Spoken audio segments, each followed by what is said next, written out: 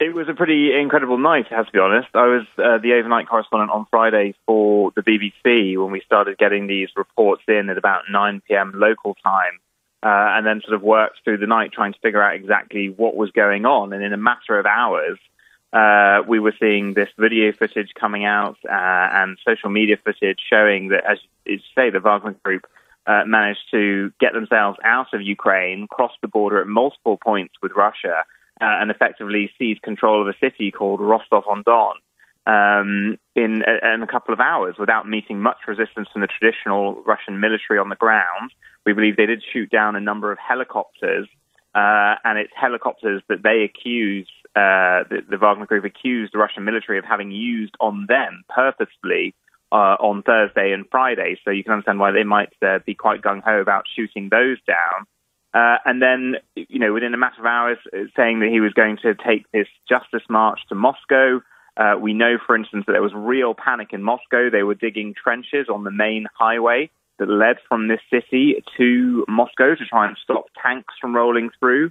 They declared they told everyone to stay inside. They declared Monday as a national holiday. They started doing emergency broadcasts on TV. So in the 23 years since Putin first took power, I think this was the biggest crisis that he's ever faced domestically, and it has really fractured now his hold on power.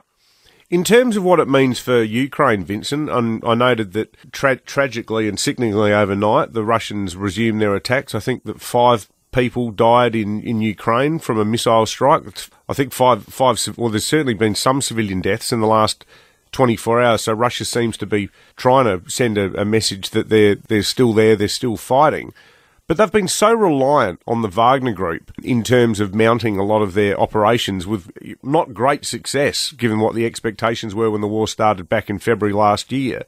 So how do they maintain their current level of strength in Ukraine if they've got 25,000 soldiers led by a bloke who has made it clear he no longer supports Russia? Well, I think this is a huge turning point in the war for Ukraine. They were watching very nervously to see what was going to happen, whether this had turned into a full coup at the weekend. And I think if you interpret it in 2 ways, there is now the actual forces in Ukraine, but then the psychological effects in Russia itself. So in terms of the forces in Ukraine, what we understand happened is that Evgeny Prigozhin is now actually sort of in a form of exile in Belarus, that his forces have been subsumed into the traditional Russian army, and they were really sort of the spear point of the Russian attack in Ukraine in recent months. Now, what it's going to show is that there's going to be huge sort of problems with morale. There's going to be huge organizational issues now in the Russian army. It's very much going to be a divided fighting force without the director that managed to, get them out of the combat zone and to reinvade their own country and potentially take down a president who, presumed everyone thinks has an iron grip, but that's clearly not the case. So whether there'll be a cohesive fighting force, in the months to come, we will see. A conscript army throughout history is never one that's that successful. And clearly the Russian military itself, and the fact that it didn't lay down any proper opposition to the Wagner Group when it put that march into Russia, it shows that the morale in the traditional Russian army is at rock bottom too. I think for Ukraine, it's going to be a huge advantage tactically, therefore, on the ground. But I think it just shows the rest of the world, and NATO leaders are meeting this week in Europe to discuss the war. It shows the rest of the world that it's working. The strategy of holding together with Ukraine, of allowing to sort of, the discord in Russia, the discord in the Kremlin, to sort of fester because they're completely stuck in this war, which they cannot win now effectively. It is causing problems amongst the generals. It's causing problems for Putin. And Putin now looks, dictators are very brittle creatures. Yeah. They might look strong, but they do crack quite quickly with a little bit of pressure, especially surprise pressure.